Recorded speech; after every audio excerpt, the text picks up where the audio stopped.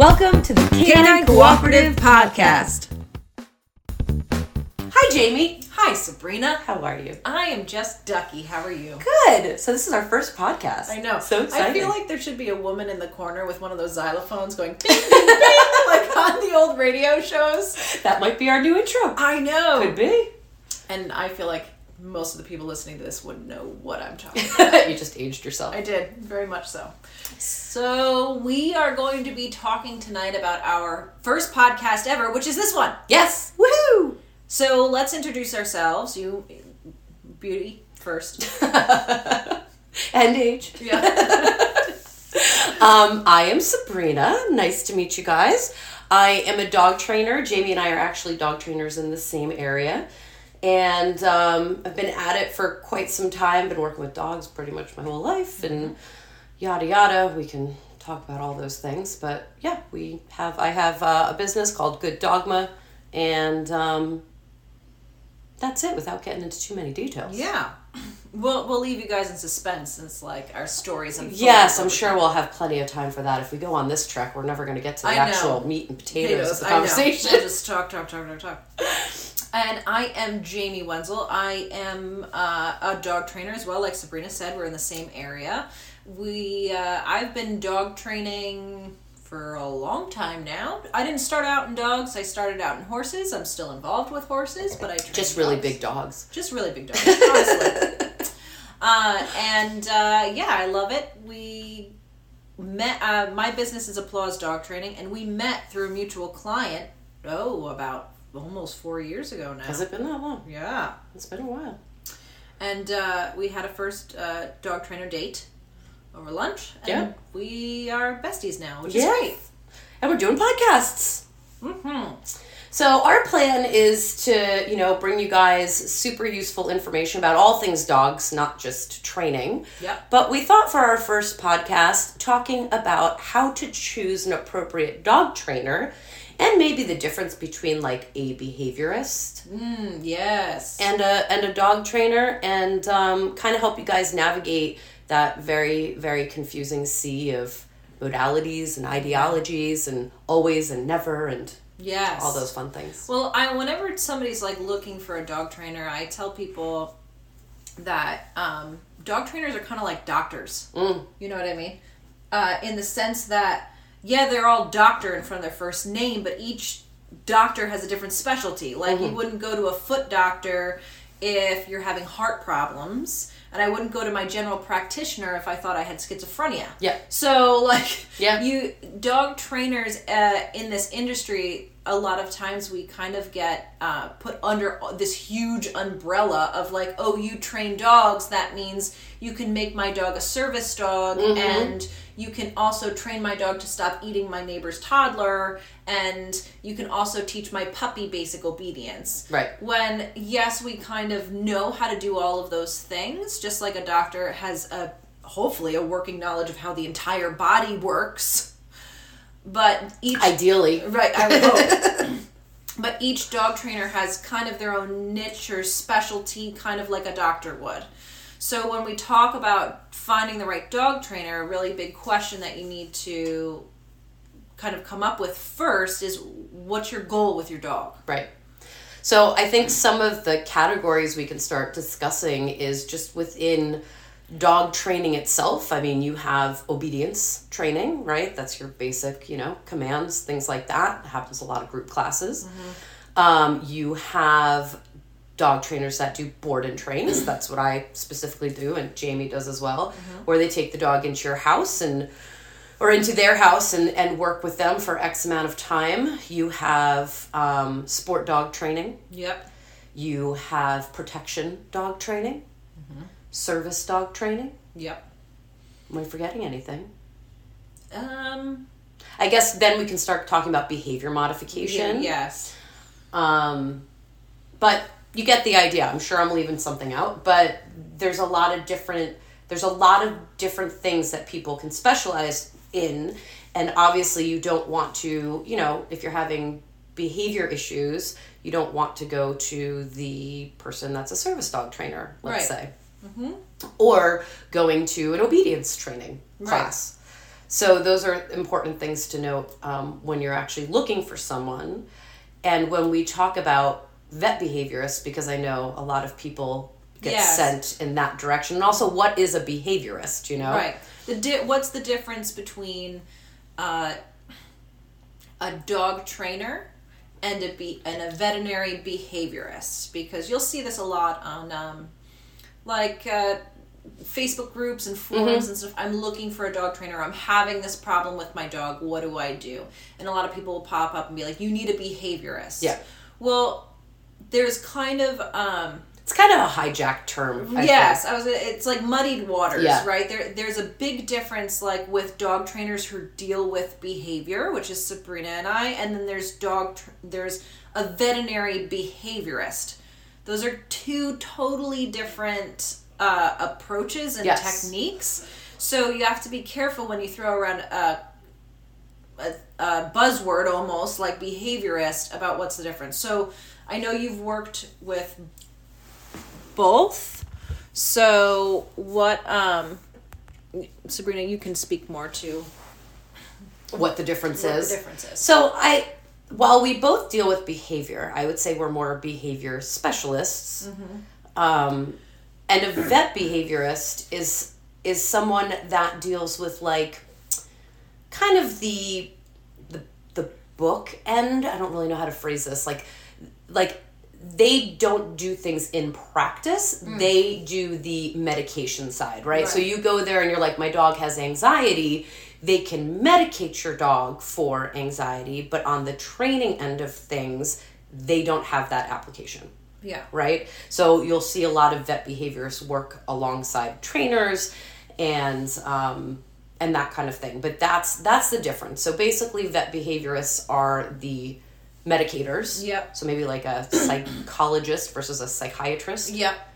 And then dog trainers are the ones that are actually doing the behavior modification of your dog. Yeah.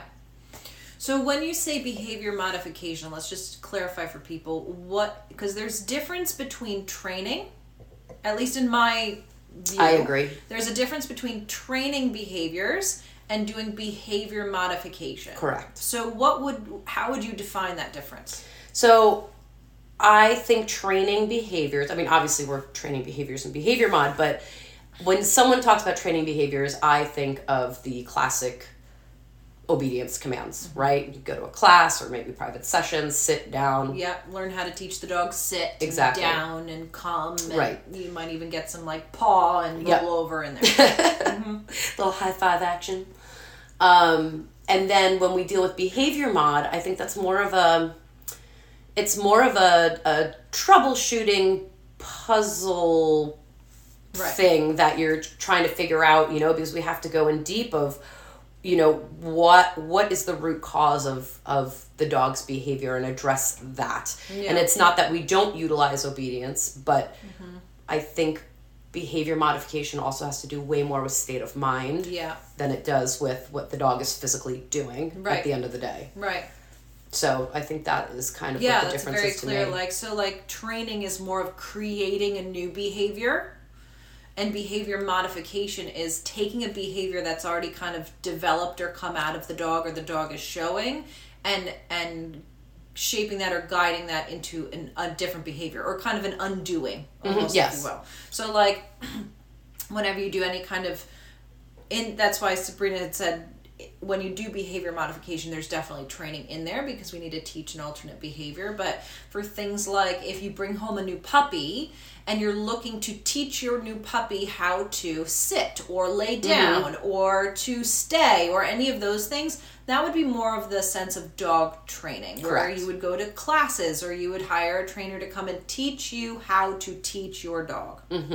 While behavior modification is more for the people who are struggling with things they don't want the dog to do, and that doesn't have to be I deal more with aggressive dogs that have a bite history with people and other dogs. Sabrina deals a lot with leash reactivity, where the dog's pulling on leash and sees another dog and barks and lunges and freaks out and makes a lot of noise, and resource guarding, dog aggression, human aggression, separation anxiety, fear, aggression, all of those types of things where the dog is telling you they're having some sort of problem and they're expressing it in a very canine way that's not socially appropriate in the human world. Right.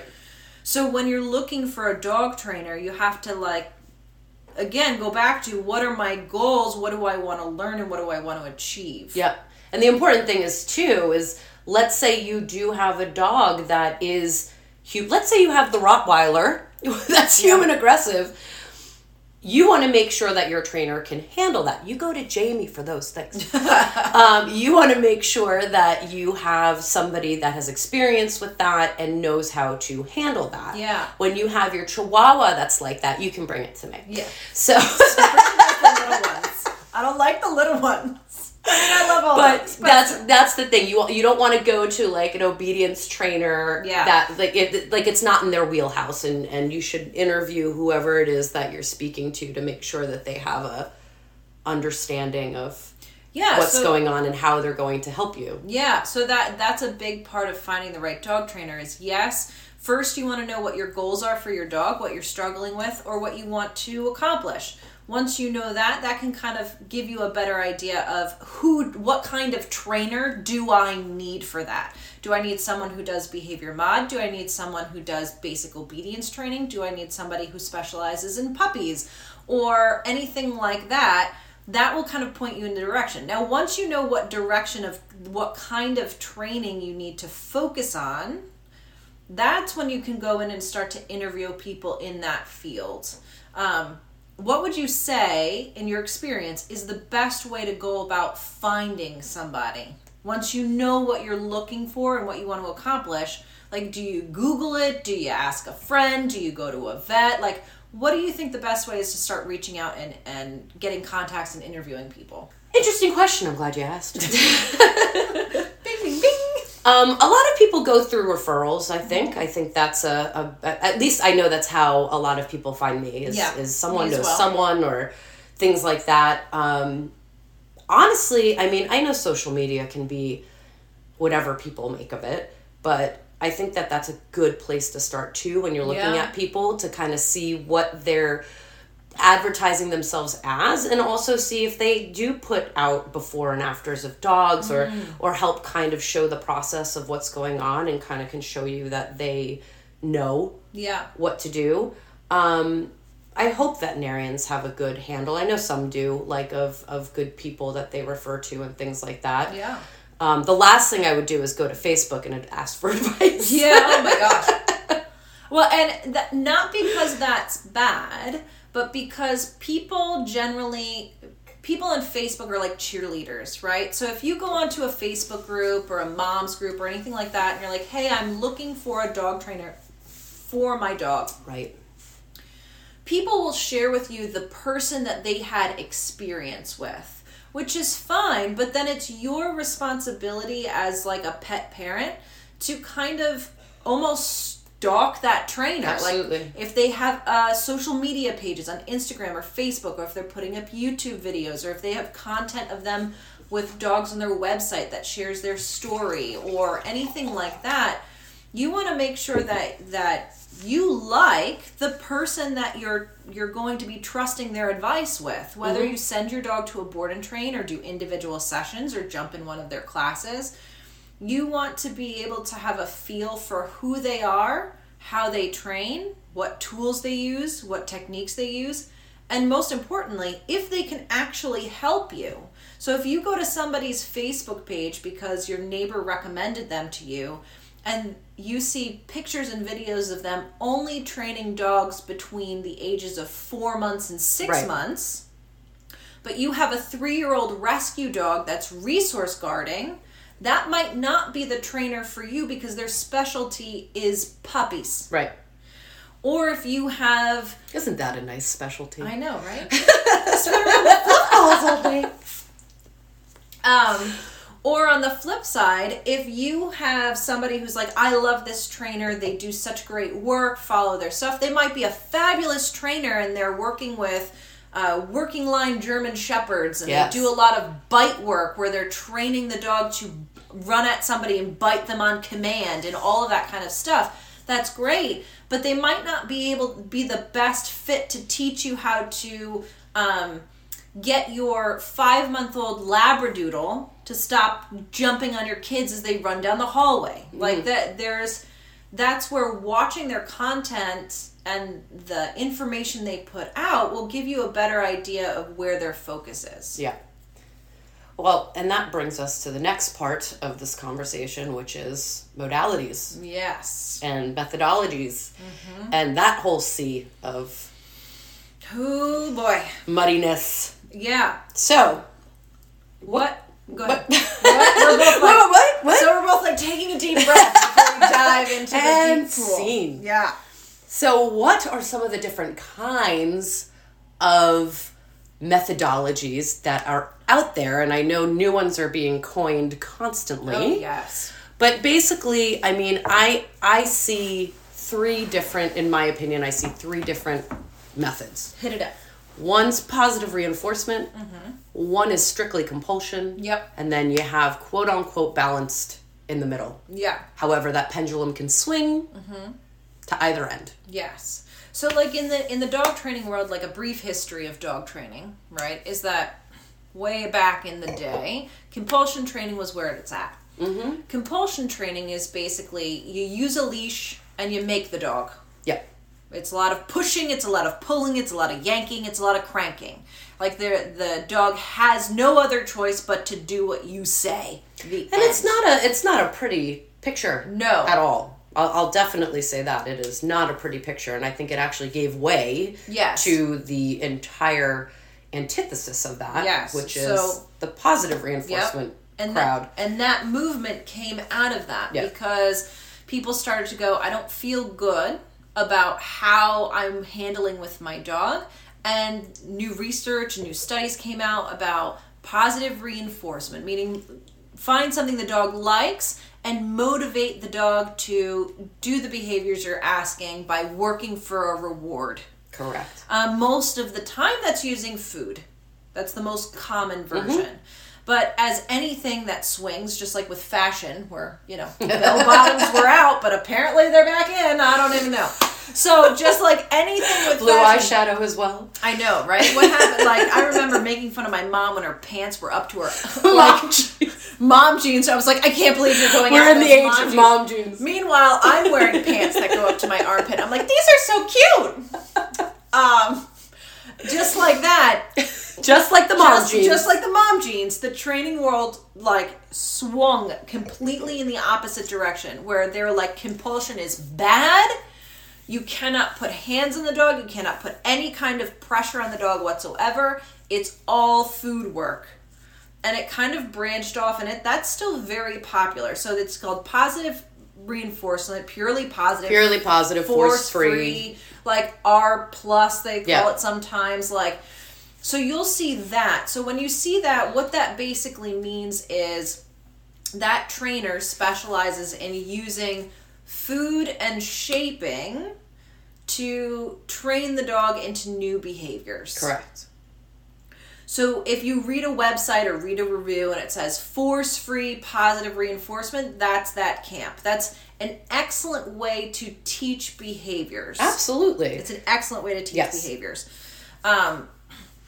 And then in the middle of that, the problem there is that when the pendulum swung from compulsion over to positive reinforcement only or force-free, what ended up happening was there were limits to each of the extremes. They're both limited-based training. Right. You were limited in what you can use. And the reliability that you got. Yeah. So, all force, no food, or no positive motivation. You got crackpots of dogs. Right. You got a very fearful group of dog. You got dogs that would redirect onto owners. It wasn't great, but that was the extreme of that. And then you have dogs on the other side who aren't food motivated or found something that motivated them more than what their trainer was being asked of them in that moment, and you have holes in your reliability because you're limited again. You're limited. You have one. You're only allowed to reinforce behaviors, right? Yes. So when we talk about just reinforcement and punishment, taking the emotions out of it and looking at it science-based, rewarding or reinforcing, we should say, reinforcing something is, I want it to keep happening. It will keep happening. Punishing something is, it should stop. Yes. So when you're dealing with punishment style training, you're really like just kind of squashing the dog. Yeah. And if you hear about studies all the time. I get studies put in front of me all the time. And they're like from the 80s, the 90s. I mean, literally, we're going back like 40 years at this point, and it was an ugly scene. Like, it was. They use high level of e-collar. Yeah. Back when e-collars were like literally hook it up to your car yes, and set to incinerate. One button. Yeah. Set to vaporize. And you read these studies and that's the fodder for the other camp, right? Like, look at the fallout of coercion and compulsion. Yeah. And of course. Yeah, absolutely. Of course. Nobody should be doing that. Nobody should be doing that. Mm-hmm. It's absolutely archaic and awful. And then when you're doing work like that, you're not really reinforcing behaviors. You're squashing stuff. You're not teaching anything. You're just no. And then the positive reinforcement side of things, yes, it's great to any good dog trainer uses positive reinforcement because that's how you get things to keep going, right? Yes. So your obedience, basically, or shaping behaviors, shaping just interactions that you have with your dogs and rewarding them. Yeah. So, those are the two major camps and how they came about. Now, positive reinforcement kind of hit its limit after a while. And now you have a camp that's kind of arisen, I guess, in the last 15 years? Balanced training? I'd probably say so. Yeah, so balanced training kind of came on the scene where they're like, wait a second, there are some aspects of this compulsion training and there are some aspects of positive reinforcement that make a very nice marriage. Yep. So they work very well together. Not the extremes of either one. It's taking bits and pieces from each camp and putting them together very nicely. So what you're actually doing is having a conversation with the dog where you're teaching behaviors you want through positive reinforcement, and then the behaviors you don't want or you don't like, then you're adding a taught correction, which could be anything from the removal of a treat to a leash correction or anything like that. So you have that kind of settling in the middle. If you think of it like the pendulum way on the left for compulsion, the pendulum swung way to the right for positive reinforcement, and then somewhere in the middle it kind of settled on balanced training. Ironically, I feel like it's kind of the same shift with children. Yeah. Mm-hmm. So it's a lot of what you see with that too. Yeah. So that type of so I categorize myself as a balanced trainer. Sabrina categorizes herself as a balanced trainer. I think you know what I like lately? No, I want to know. Is unlimited trainer. Yes, we are unlimited. Oh, I like that. Right? We're unlimited in what we can offer to clients versus the other ends of the spectrum. Right. So that's one of those things, that's a great way to put that, unlimited, in the sense where you're basing what method or modality that you use off of the dog that's in front of you. Mm-hmm. Because the dog that you work with in front of you will tell you what it needs. Yes. So there are some dogs that I work with that are not food motivated whatsoever. They will not take food under any circumstance. And those are the types of dogs that I get a lot of. So we'd use more like pressure and release, which people would push into the compulsion training, but that's not, we're just using a different form of motivation. You're using a different form of reinforcement. Right, which is the release of pressure. So those types of things. But at the flip side, I've had dogs that are super sensitive to any kind of touch, but they'd eat all day long, so let's use that food. Or positive reinforcement could be something like if you have a really drivey dog. Yeah. Using a flirt pole or a game of pets. Well, they're notorious for not doing well under compulsion. Yes, those they work will fight dogs. You. Yeah, they will fight back, and getting them motivated to work for something. So in the balanced training camp, it's kind of, that's why I say we take a little bit from here, we take a little bit from there, we take a little bit from there, and we kind of put it together in a package that works for the dog that's in front of you. Now, so those are the three main modes. It's compulsion and positive reinforcement and balanced. compulsion has kind of faded out over the years. Yes, I don't know too many people that just do that. People are yanking and cranking dogs, right? So that really the main focus in this day and age is balanced and purely positive. Yep. Within those, you'll get many variations of trainers. Mm-hmm. Many. So, again, doing your research on who you like, what flavor of human being. So, Sabrina and I really, we live 15 minutes down the road from each other. Same town, 15 minutes away. It's great when we want to get together. It is. Roll down the hill. Yeah, it's wonderful.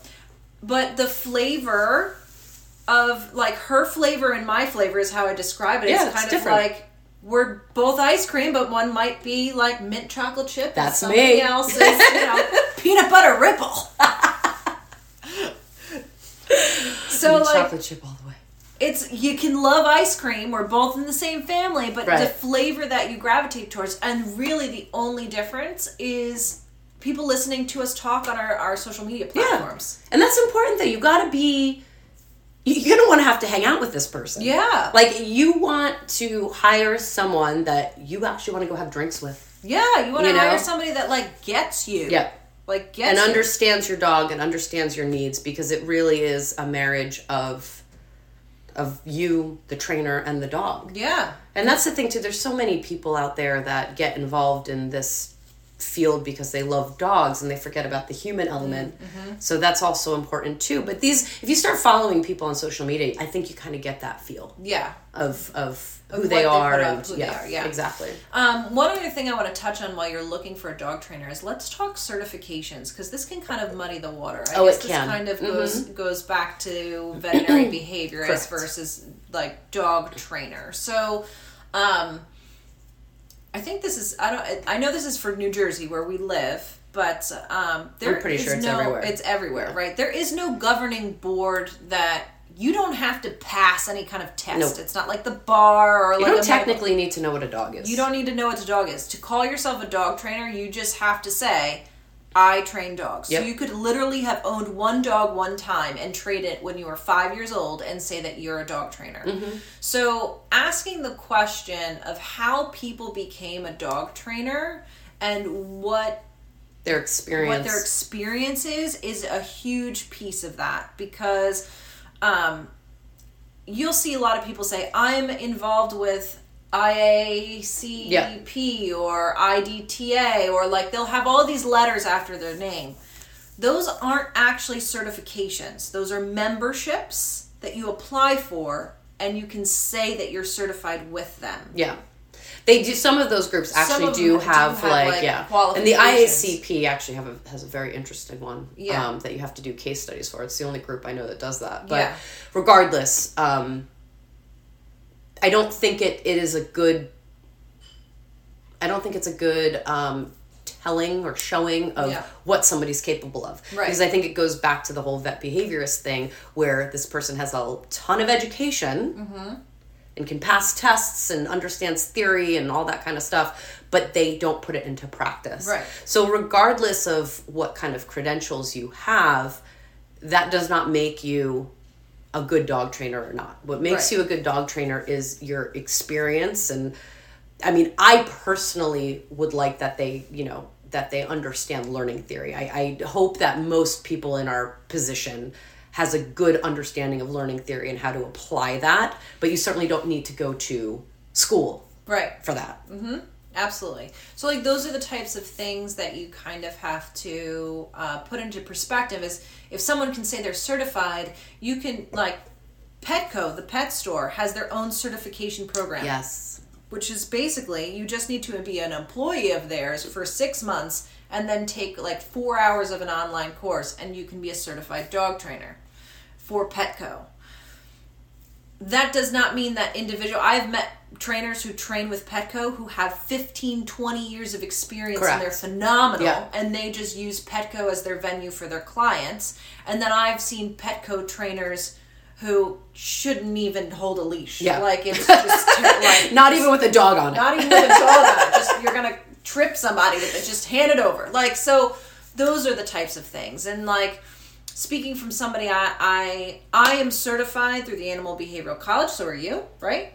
No, I did not do Animal Behavior College. You did not? I'm a Karen Pryor graduate. Oh, you're a Karen Pryor graduate. Yeah. So, like, we did 2 different courses, basically college courses or whatever, where we got certifications from. I'm a mentor for that college, so I teach students that come through the program. I've had students come through the program that did everything right, dotted all the I's, crossed all the T's. Could pass anything on paper. Could pass anything on paper.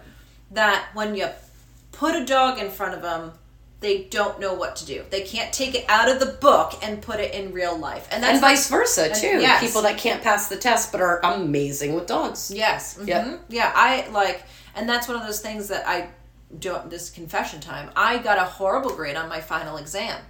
Mm-hmm. And I think I'm a pretty knowledgeable dog trainer. Absolutely. I mean, there's always something more. I would not argue about that at all. So, like, that's one of those things where, like, those certifications are great to have. They had to go through something and have some sort of education, but going back to making sure they have some sort of video content or ways that you can see them work with dogs or hear their voice or hear them talk is huge. Yeah, absolutely. Yeah. Agreed. All right. Well, it sounds like we covered a lot. Yeah, we did cover a lot. And I hope that helps people that are looking for a dog trainer and maybe clarifies some things. Mm-hmm.